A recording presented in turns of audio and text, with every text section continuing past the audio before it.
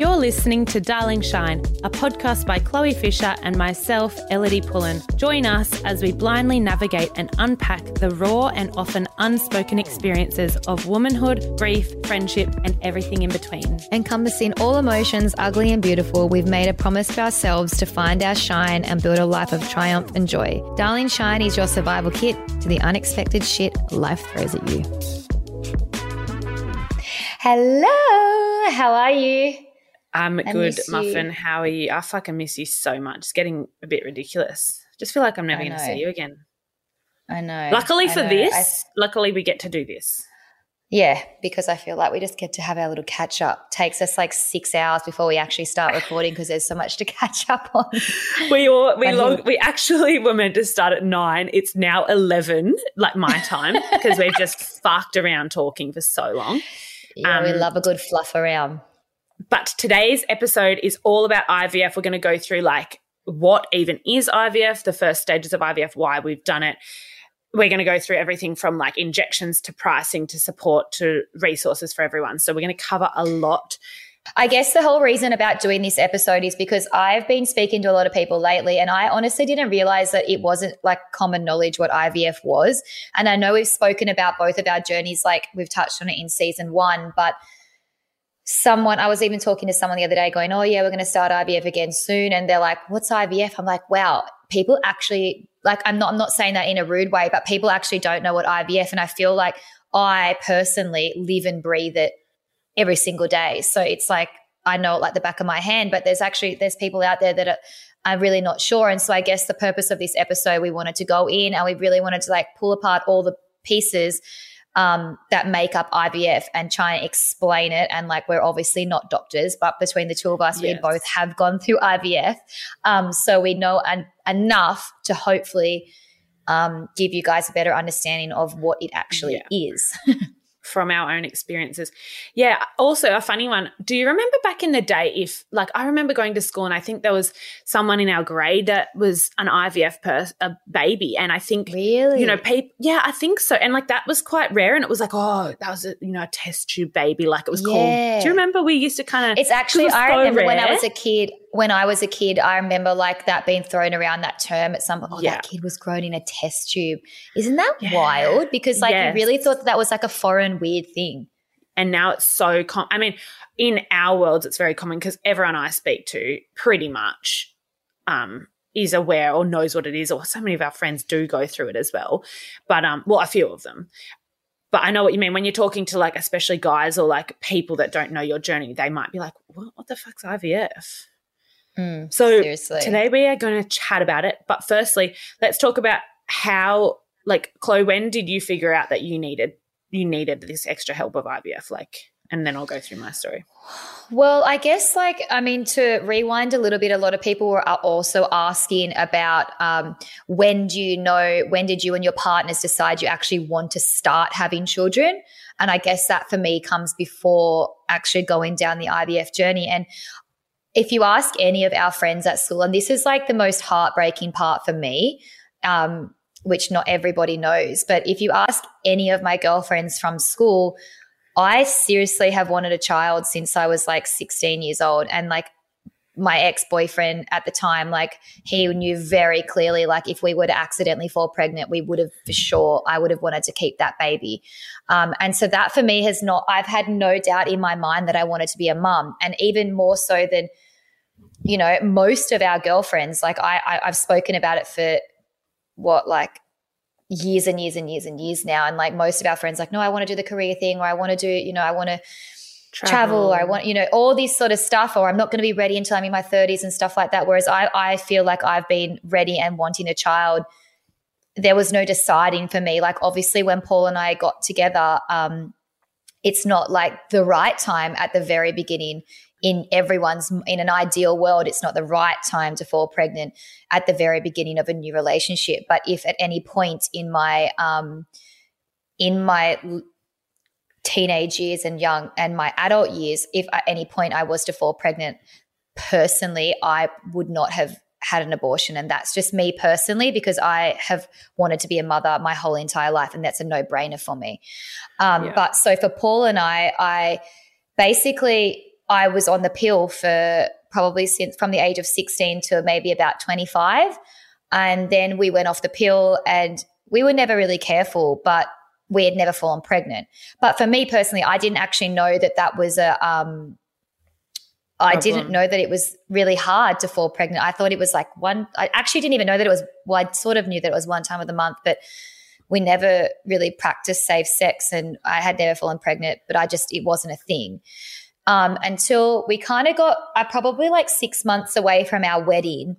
And I was like, okay, maybe I don't want to, let's try and be a little bit careful in the lead up to the wedding because we've gotten this far. I might as well like go out with the bang and then let's sort of try after the wedding.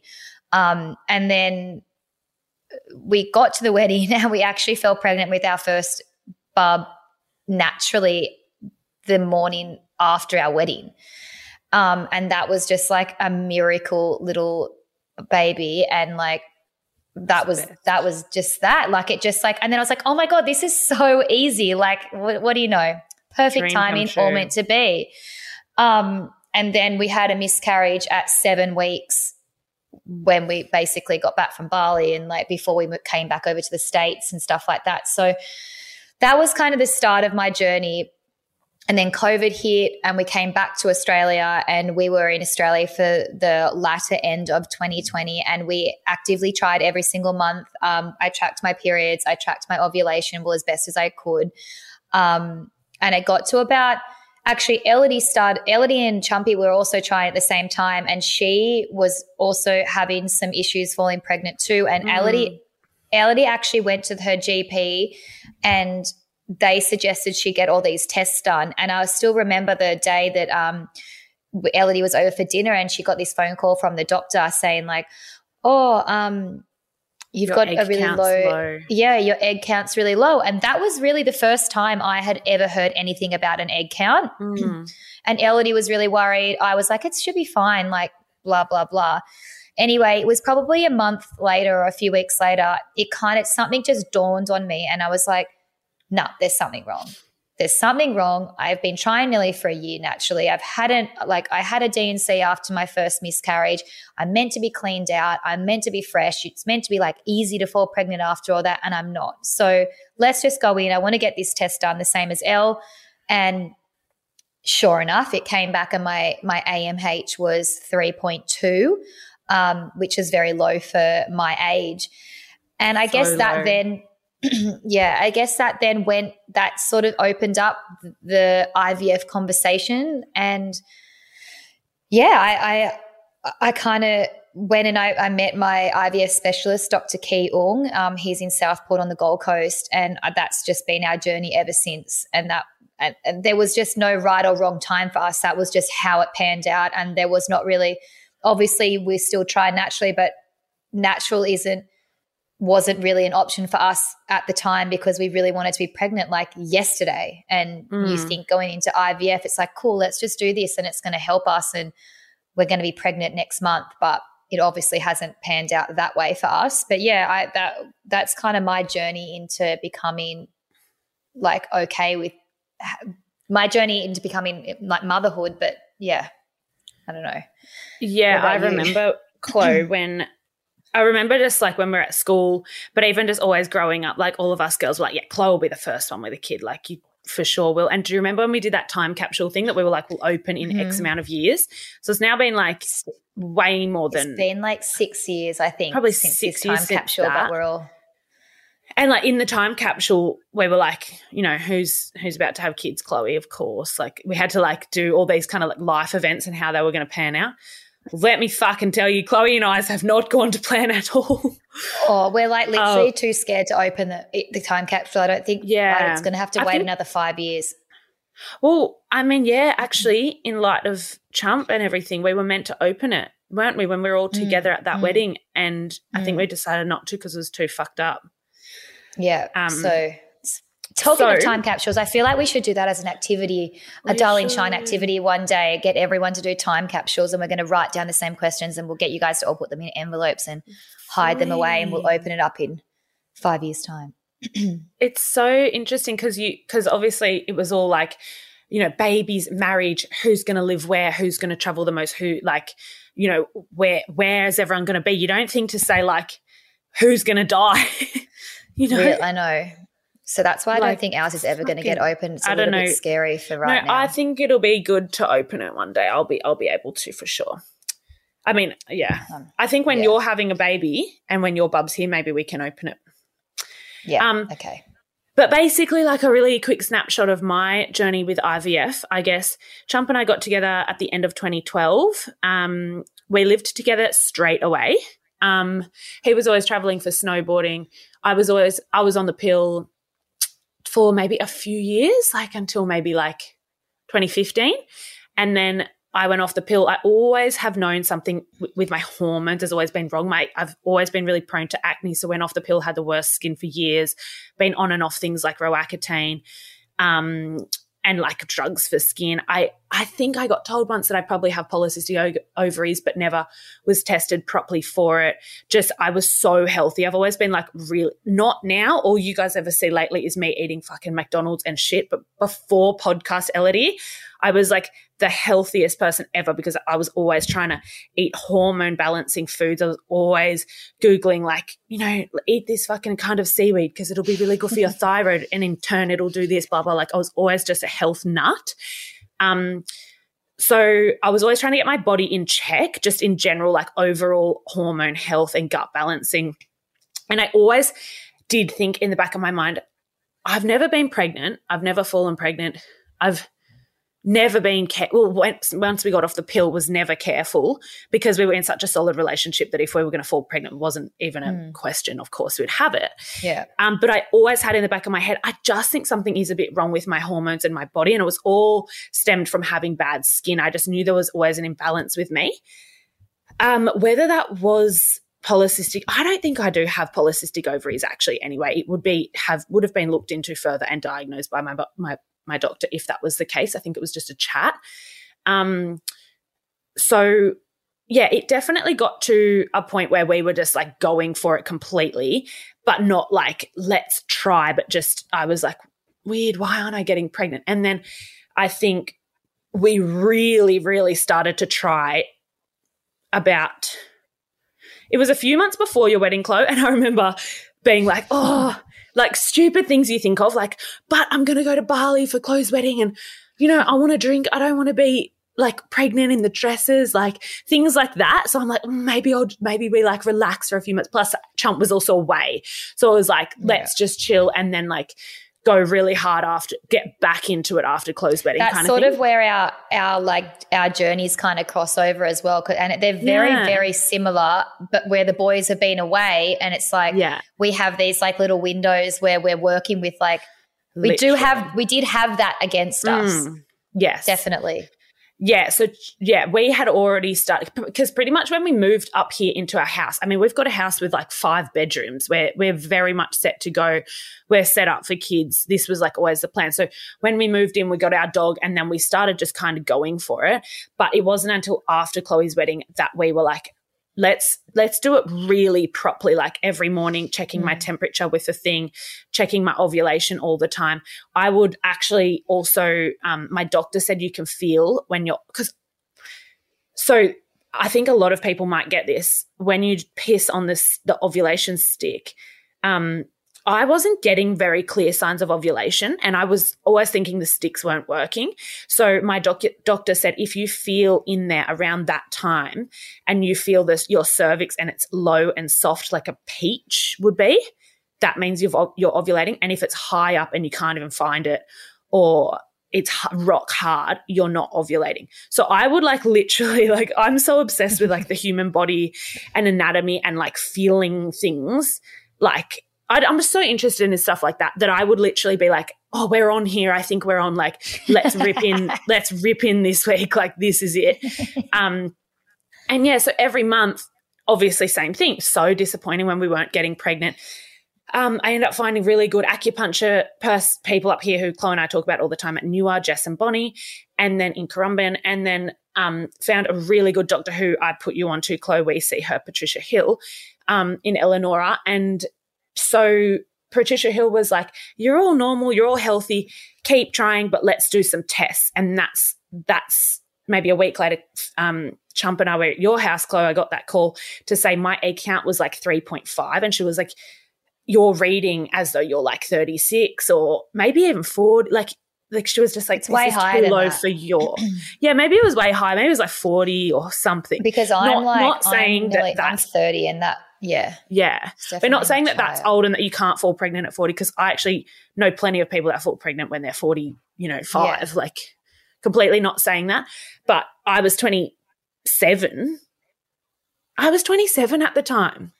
Yeah. And to hear that, I was just like, oh, so confused. But they always assure you, like, you've just got a really low egg count. That's why it might take X amount of months, because some months you might not even have an egg that ovulates that month. And then the next month you might have one that ovulates, but that's a shit egg or not a viable egg. And then the next month it might be a good egg, but that egg only comes around every few months. So it was always just going to take longer, she said, for us.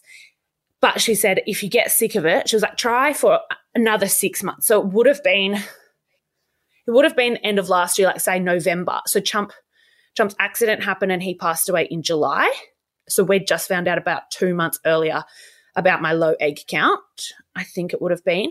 And then his accident happened. We were, And then say we would have tried for a few more months if he was still around, and then 100% gone into IVF. My doctor said, after that, we'll look into IVF. I'll set you guys up for it. So that was always the plan. I guess as well with, people that have low egg counts, it is 100% possible that you can fall pregnant naturally. Like I'm a case for that, because, you saw that I have fallen pregnant naturally myself. But I guess that's where like fertility assisted treatment comes in, where it's like you might only have like one opportunity or two opportunities a year when you are ovulating these eggs, and you think you're ovulating every month, but you're not.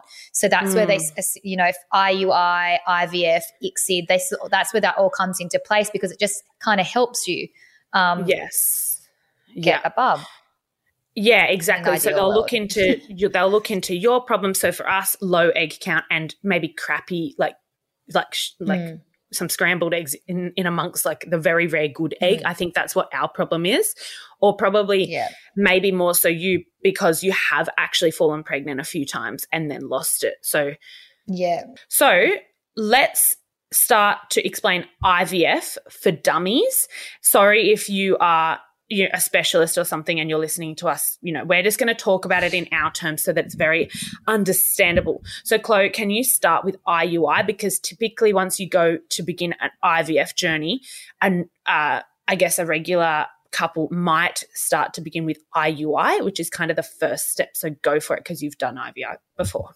Yes. So I guess this is like a simpler and less invasive treatment, and they'll, start you off there. So I guess your specialist will get a sample of the carefully selected sperm, and pretty much it helps the sperm reach the uterus. So it's not actually like doing the work when your partner ejaculates in you and it's got to try and find its way. Basically, you go in there, you lay back, they put a speculum in, like when you have a pap smear, they open you up, and then with a syringe, they put it straight into your uterus with like millions of sperm, and they're just like basically squirted in there, and it's up to the sperm and the egg to do its thing together. Sometimes it works, in our case, didn't work.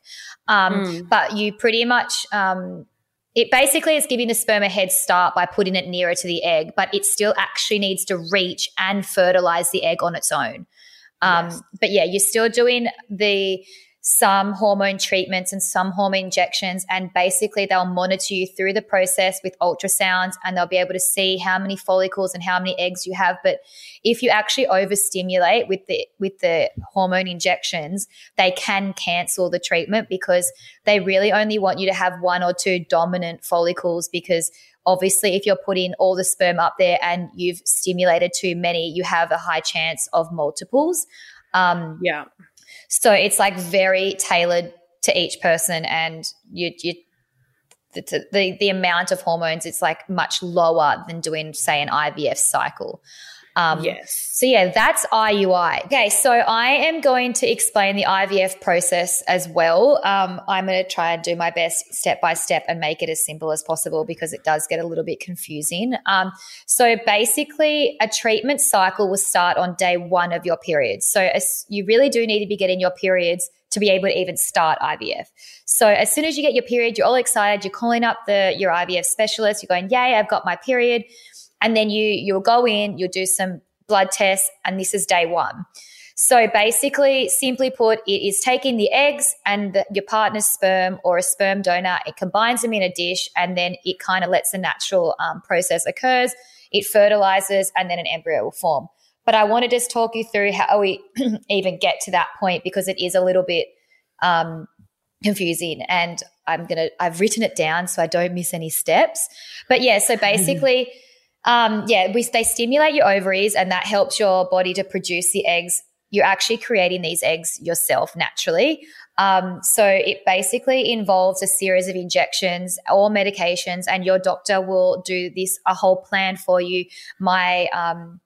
My doctor gave me like a full diary thing each day, what day it was, what medications it was, and it's very, very easy to manage. The nurses basically talk you through every process. If you have any issues, you can call them up and they'll literally hold your hand. Well, for me anyway, they're really great. And then they will remove those eggs it's a simple day procedure called the egg collection or egg retrieval. I personally went under anesthetic for mine, loved it. Loved, such a vibe for me, anesthetic. I love waking up from that. I'm like, can you please just put me to bed for a little bit longer next time? They're like, yeah, you're gone for 14 minutes. But Elodie had hers in the chair, didn't you? You had the green whistle. I had the green whistle, which also I can say is amazing. I honestly felt nothing. You can feel them kind of down there, but nothing hurts at all. And I felt drunk. I felt high. It was so fun. I was just having the biggest chat, and I was honestly giggling up there to the point when my doctor was like, can you just settle down up there? Like, we're trying to concentrate down here. But so yeah, I wouldn't be scared if you end up at an IVF place and they're like, look, we only do it in the chair. We don't put you under, like, put your hand up for that because it's a vibe. Yeah. But yeah, go on, Chloe. Take them. And then so basically on the same day, if you're doing a fresh collection, your partner will go into the lab and they'll collect a sample. He'll go into his little fun room. Fisher loved that, didn't he? Paul loved that. He's just like, it was a black leather chair, and they had one of those puppy pee pads basically on the seat. It's so sterile. How do you get turned on in there? It's so gross. I know, and they had like a big plasma screen with like a porno on it for him all ready to go. Love that. But yeah, so he was just like, I need to get in and out as quick as possible because this place is fucking rank. And didn't they also recognise him there? Weren't the receptionists like, Fisher, just go in and have a wank? He was like, this is so awkward. Yeah, so they did recognise him, I think. I love your show. Can't wait to see you. And then after they're like, good sample, bro. You got heaps of good sperms. Oh, yeah, pretty funny. So then, basically they'll collect a sample of the sperm or they will prepare the donor sample if you're using a donor, or also you can have your sperm that is frozen, which in my case, when Paul was traveling, I actually did get him to do a collection, and we have his sperm on ice as well, which you have to pay rent for in the freezer. Crazy. And then so basically the lab prepares the samples and they collect the most viable sperm from the sample, and then they want to combine it basically with your eggs that they've collected. So the aim of the game is obviously all those hormone injections, you're getting the most eggs as possible, and then on that collection day they want to collect as many as they can. Some of them actually they can see when they're inside is it your ovaries or your uterus? I'm not sure where they're looking in there, uterus. But like at some point in there, not all of them might not want to take them all out, so I'll just leave them and just take the good ones.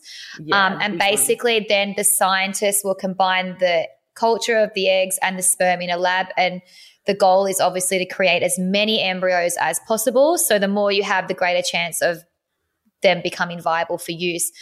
So then I guess they put them all in this dish, And then if the eggs fertilize, they become embryos and they'll grow for 5 days. And on day 5, this is called blastocyst.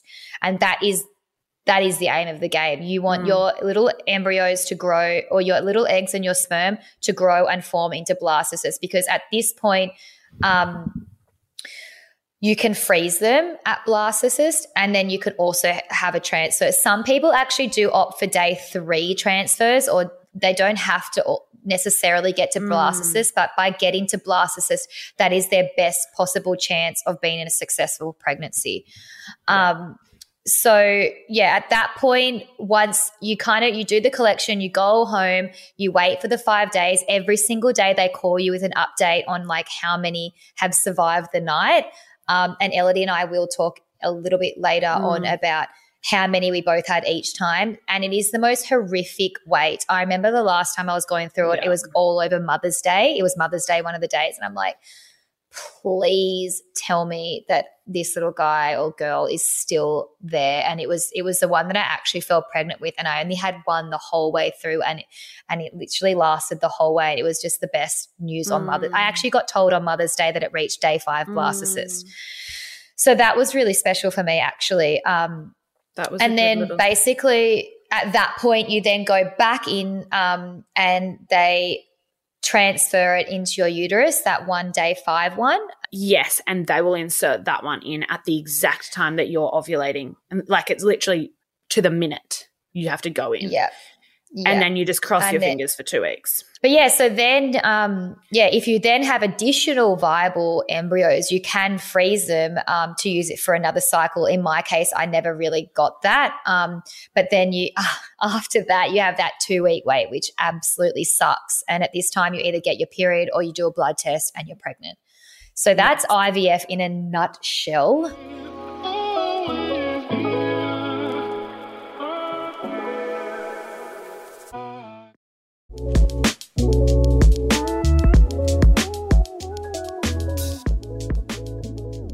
So moving on from basic IVF, as Chloe explained, where the egg and the sperm will find itself in the dish and make their own embryo, ICSI is like another level where it'll work with sperm. It'll, like, the doctor will literally hand pick one perfect little sperm. Apparently it's like a perfect teardrop, and they will inject that one sperm directly inside the egg, literally with like a syringe, poke through the egg and inject it straight in so that it has its like best chance. So it's not like they're finding each other in a dish. And this, in my case, Chloe's actually tried ICSI as well with Fish's sperm. In my case, we needed this, of course, because Chumpy's sperm was not ejaculated, because we did that sperm retrieval process, of course, because Chump passed away, to get his sperm. So the doctor did hand select like the best viable sperm out of the millions and pop it straight into the egg.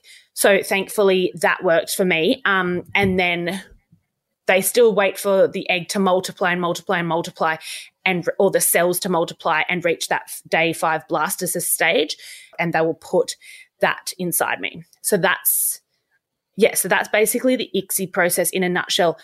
I've also heard they do ICSI for they do ICSI for a number of reasons, just to do with the male sperm and male fertility as well. And it's also something they will try if IVF. Like, I think they just try all 3, IUI, IVF, ICSI. It's just like all under the IVF bracket umbrella.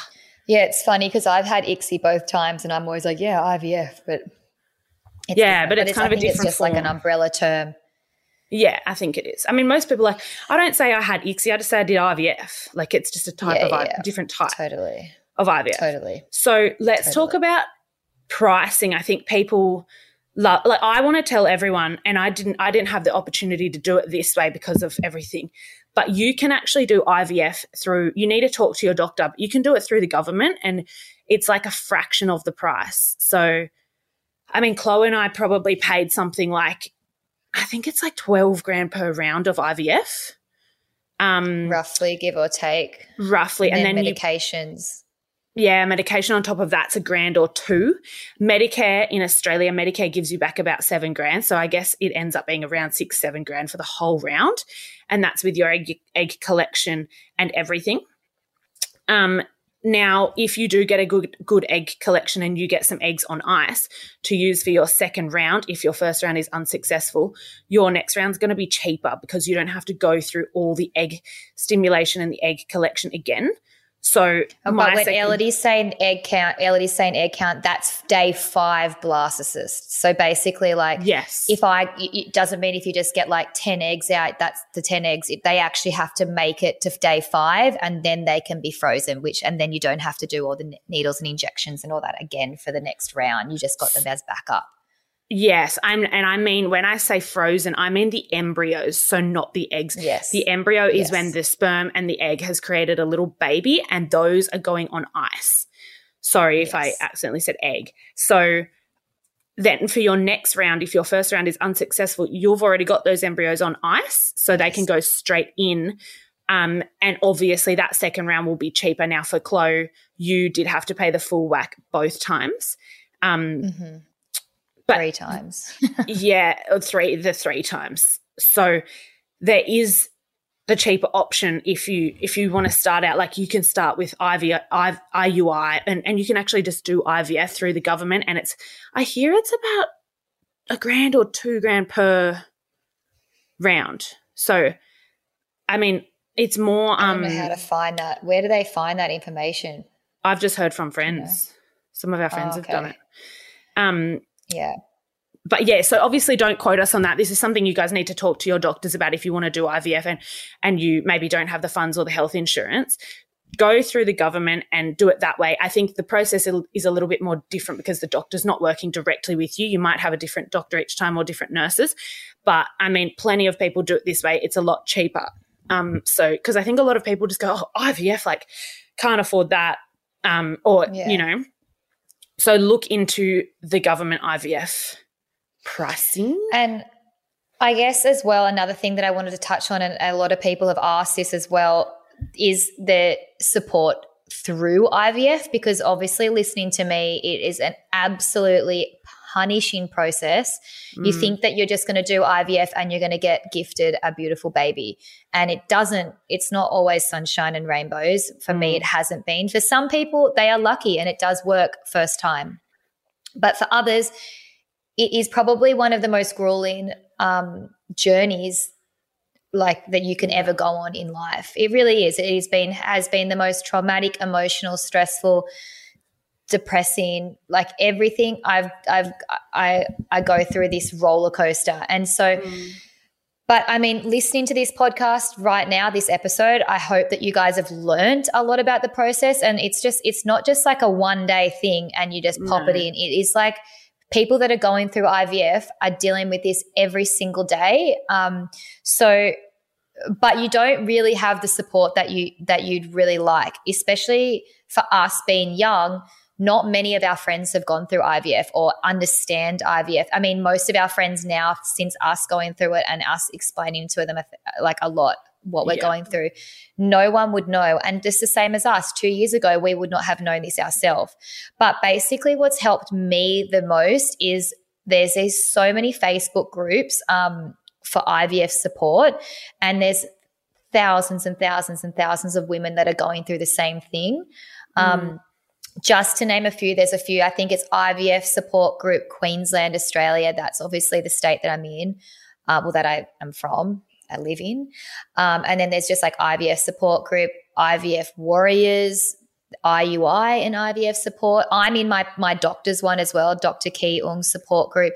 There's so many, and honestly, every single day there's all these women that post about their journeys and like what they've been through, and it really, really does make you not feel like you're in this alone. And you read about other people and you're like, oh my God, I've actually gone through that as well. So that is something that I can definitely say has helped me. And then also there's a lot of books that I've read. I mean, it's a really hard one because I mean, I actually read the one called Awakening Fertility. Our acupuncture girls gave me that when I was like in the thick of it. And then there's also one called It Starts with an Egg, which I loved. That one has probably been the most informative one for me throughout the fertility journey. It like talks you through everything. It's amazing. I can highly recommend that book. And then there's also one which is like really frustrating for me because it goes through like the weeks of the pregnancy, and it's this big thick book. It's so cool. It's called Up the Duff. All like pictures, and it talks through like your weeks of pregnancy, and I've literally only got to be able to read it to 7 weeks each time, and I have to like put the book away back in the cupboard, close the door. Also like the baby journey books, which I gifted Ellie one. I've given up buying those things now because I bought 2 of them, and I've literally no, the journaling ones where you can journal about your weeks of your pregnancy. I've done 2 of that, and it like obviously hasn't haven't followed through with the pregnancy, so I just they're a bit frustrating for me. I'm going to give you so many books when you fall pregnant, and you're going to journal the shit out of that pregnancy. But I'll give them to you after 7 weeks, so we can start from where we left off. Yes, it's not lucky number 7 for me. Yeah, no, fuck number 7. Frozen Hope is another book. I've not heard of that one. Yeah, Frozen Hope. I've got that one here. Can't say I've read the whole thing, but I've gone into snippets.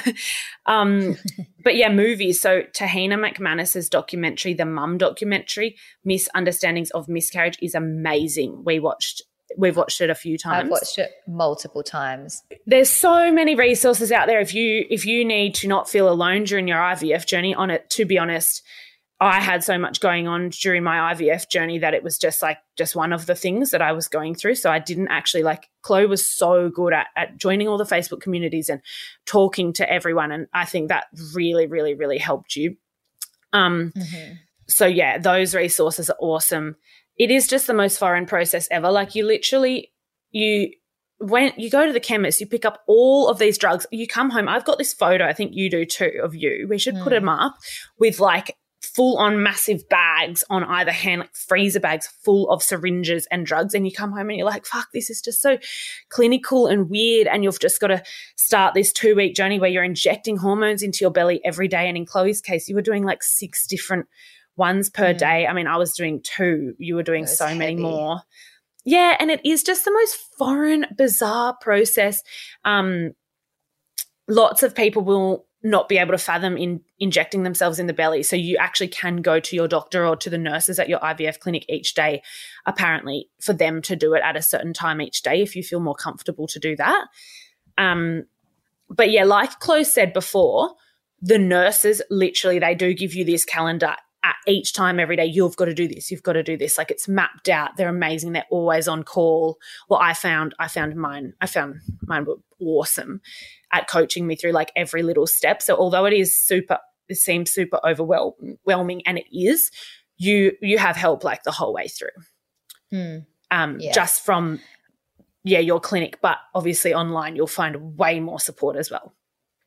Yeah. They also do ultrasounds and all that sort of stuff all the way through as well. So they're really heavily monitoring you. Yes. Got to touch on that. I hope that you guys are following on from this and we haven't lost you. 10 points if you're still here. Yeah, I feel like it is because it is such a mammoth thing, and there's so many little tiers to IVF. So it can be so confusing. But should we go through dot points of what happened to you each round, Chloe? Yeah, we had a few people asking about both of Elodie's and my each of our rounds, how many were collected. So my very first round I did was in January of this year, and basically it was actually the same time as Elodie's second round. So they collected 5 follicles. I had 5 follicles, and then when they went in, 5 eggs were actually collected. Now 5 is pretty low.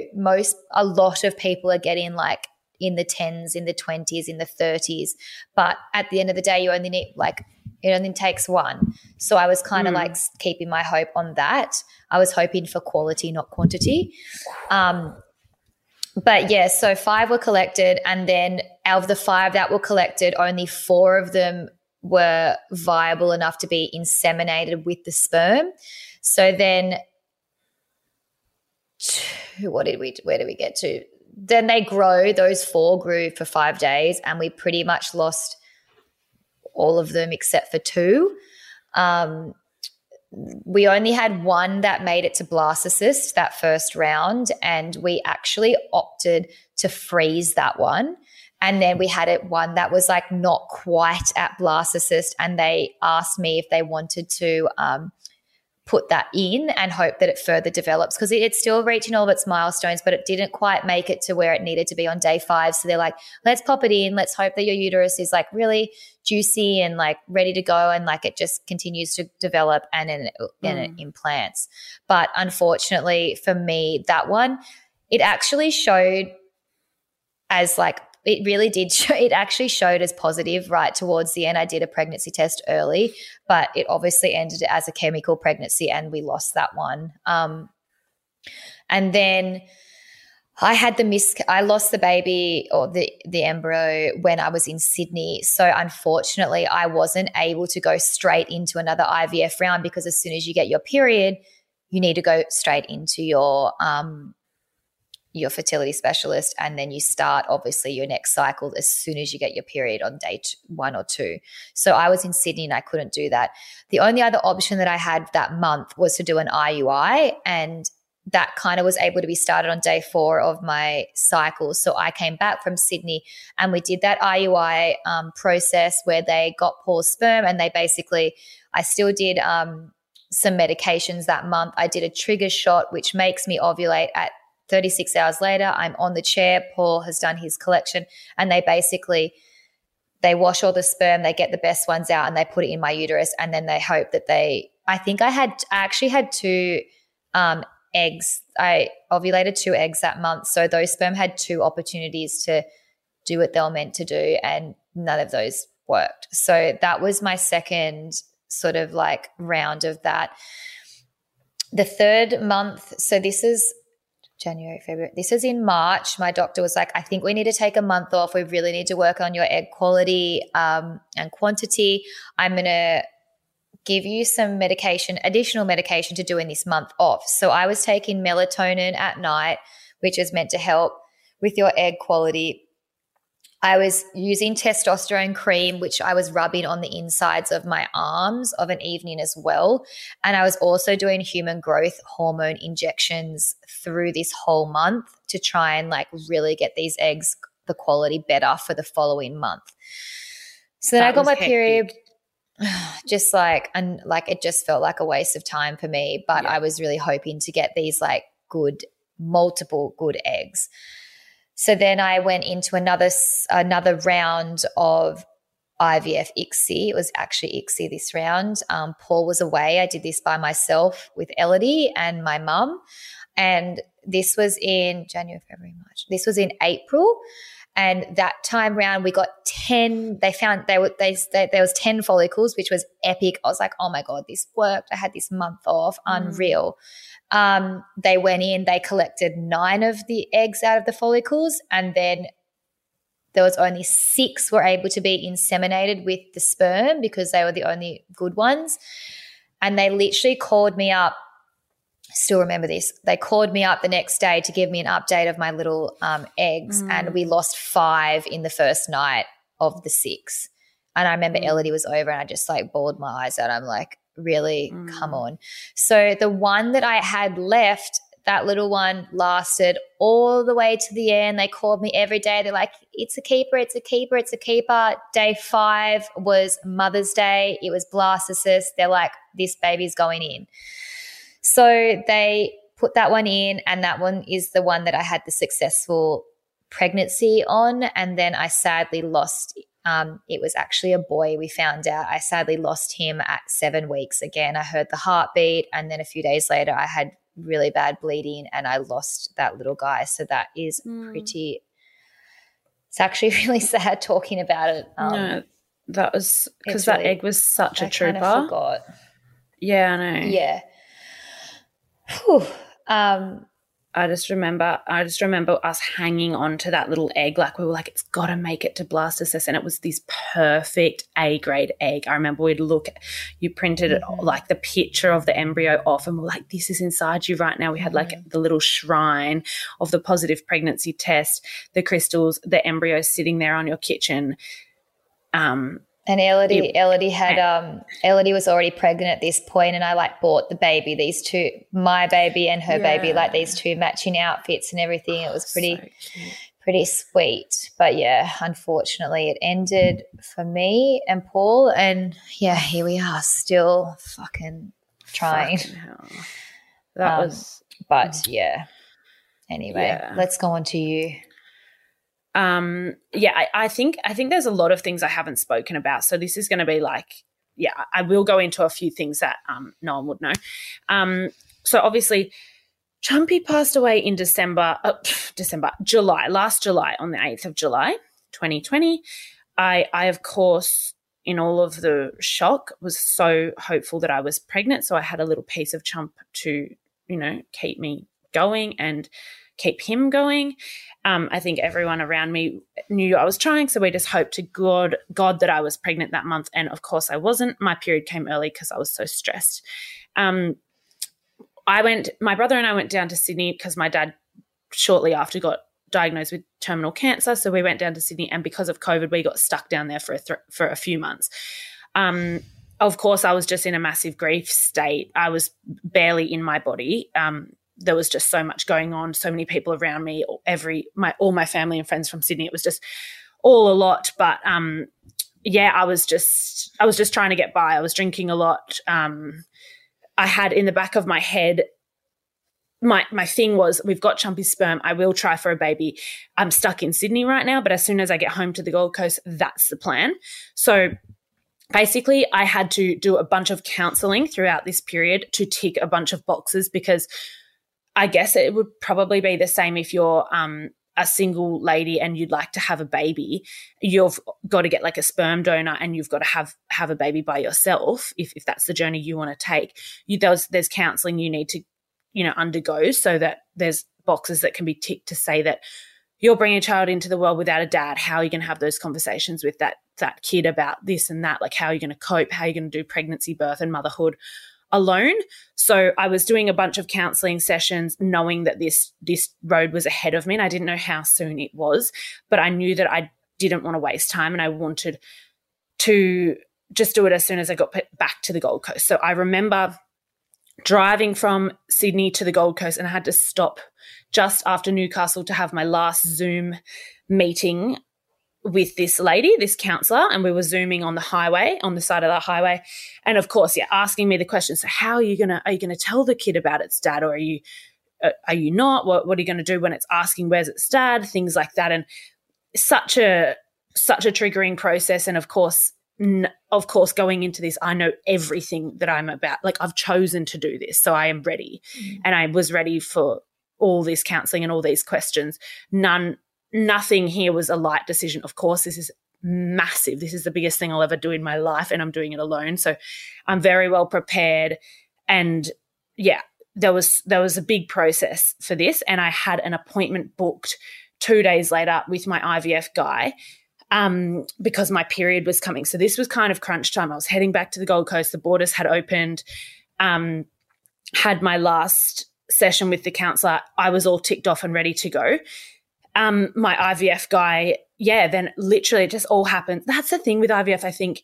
Obviously, it's such a drawn-out, slow process because it's month by month, but once you go in for your appointment, you can essentially start at the time you next get your period. So although I'd already spoken to my IVF guy, like the balls were already in motion, my period was falling that early December, and we had our maybe that was like our second appointment, because I'd met with him after he retrieved my partner's Chumpy's sperm months before. But no, he was like, all right, great. Well, you've got your period. Let's start your hormones immediately. Let's go. So then we had our egg collection. As I said, I did it in the chair, and that was great.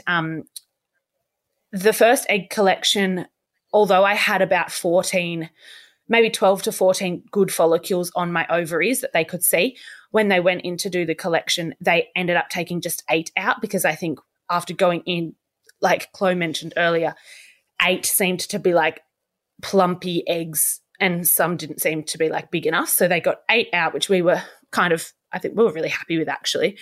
And then I love when you say we. I was like, we. Me, you and Rummy. Who's we? Me, myself and I. Love it. You and I. And then from the 8, 5, they ended up inseminating 5, 5. because maybe 3 didn't look that good out of, I'm not sure. And 5 ended up being fertilized, but only 3 made it to blastocyst. So as Chloe said before, they've got to last to the 5 days. So we lost 2 along the way, but then we had 3 good embryos at day 5 that the cells had multiplied perfectly and they were happy with. My first round at the end of mid-December happened. They shot one of the embryos up on when I was ovulating. That one I actually lost on New Year's Eve. I was in Hat Head with my friends at a holiday house, and that night, it was New Year's Eve. We're about to just like go hang out and just like have a fire. It's very cruisy. Nothing happens in Hat Head. And I went to the bathroom and saw blood came out, and I was just hoping that it was maybe implantation bleeding and not what I thought it was, even though my gut was telling me it was definitely that I was losing this little egg just basically wasn't taking. This little egg wasn't implanting, and we started to call it the eggplant. Do you remember? Is it eggplanting yet? So that egg didn't eggplant in my language. So New Year's Day, I remember just being the worst fucking day for me. I woke up so sad. I was like, a New Year's started, Chumpy's not here, I've lost the baby. The baby never took, but it didn't take, and I was bleeding, and it was just so bad. I remember on my way home from Hat Head calling Lauren. I was like, I've lost it, I'm bleeding. And she was like, I'm pregnant. And I was like, oh my God, what the fuck? So I was like, happy, sad. It was the weirdest thing. But we were both just shook. And anyway, so in February, I thought, let's just go again. I just have to keep going. That's my thing. I can't stop. Once I stop, it's all too hard. I have to keep moving. So I wanted to keep going. In February, my doctor decided that my hormones were a bit too crazy and I needed a month off. So, sorry, that was January. In January, we decided my hormones were a bit crazy, so let's wait till Feb.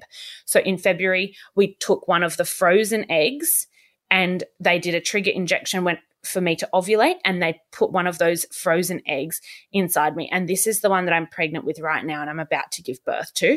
So yes, this is a good little egg and I'm so grateful. And I know it's almost like unheard of for it to work on the second round. And I'm so, so, so beyond grateful. I've honestly only heard of 1, maybe 2 cases where someone's been pregnant on their first round of IVF, which is so lucky. So I feel honestly I'm just so grateful. I have a feeling this little baby is not going to wait around for this episode, so we're probably going to have a baby before this episode comes out. When you're listening to this, we're definitely going to have a bub here. In saying that, I've also got that 3rd embryo that's in the freezer, and I can use that. So at a later date, if I wanted to in a few years have another little chumpy, I can go and use that egg. And what's funny is that because the egg inside me right now that I'm about to give birth to and this other embryo will technically be kind of like twins because they're from the same collection. They're fertilized at the same time. And then I'll have it like, say if I was to go and use that egg in a few years. Like that way. Yeah, they're essentially twins. Well, definitely non-identical twins, but they're from the same pod. So how weird is that? But I could also opt to have a whole new collection if I wanted if I didn't want to have a twin or something. That doesn't mean they're going to look the same. But yeah, I mean, I would obviously use that embryo, but there is opportunity for me to go and have a whole nother egg collection because we do still have Chumpy's sperm frozen and in storage. So we can always do more, which is pretty cool. But to be honest, I am just beyond grateful and feel so lucky to have this one inside me now. And I do not take that lightly that worked out so quickly for me. And I remember when it went in, I remember feeling like it's a girl, and I still at this point don't know the sex, but once you hear this, I'm sure I'm sure I will have announced that I've had a baby and we'll know the sex. But yeah, I really thought as soon as it went in, this is a girl, and I think this is the one. So I don't know, but you know, so we have these gut feelings all the time, and they do and don't work out. So I guess in a nutshell, that is my journey. And my doctor, I remember going in to meet him for the first time, and, you know, he is absolutely lovely. But, you know, like doctors are so like, I'm so like blasé and I need everything in simpleton terms, and doctors are so like so mighty sometimes, and just like they speak these words and I'm just like, wow, you've collected chump sperm, you're about to deliver me a baby. I was like, you better deliver me a baby. My life just essentially felt like it was just so in this guy's hands. And yeah, so far it's just, I've had a really good journey with IVF, and I really do recommend it. Basically, to wrap up my journey, I definitely recommend it if you're looking at it. Please don't be afraid. Yes, it is overwhelming. Yes, the injections seem daunting, but you'll do one or two and honestly, you get used to it. Please take the plunge if that is an option for you, is what I want to say. Yeah. Seriously, I'm like, I mean, I wouldn't, I know obviously I haven't got a baby in the end of it, but I actually wouldn't give back the journey that I've been on, because I feel like I've learned so much about myself. I think that I'm like a different person to what I was 2 years ago, for sure. And in a good way, like I've evolved, I've learned about the female body, I've learned about our reproductive system, our hormones, and I just feel like I've got a lot more gratitude, and I'm much more grateful for the little things in life now than, you know, taking things for granted. Totally. Because I certainly do that anymore. But I guess we've waffled on so much in this episode. We hope that you have enjoyed it. If you want any more information, ivf.com.au is amazing. It's got so many resources and information that can help you, and it can give you in more like clinical terms than our layman terms. We like it that way though. We don't want you guys thinking you're coming to get like fucking educated by scholars, professors. Yeah. Okay, darlings. Well, that wraps us up. Thank you so much for listening. We'll speak to you guys next week. Bye. Bye.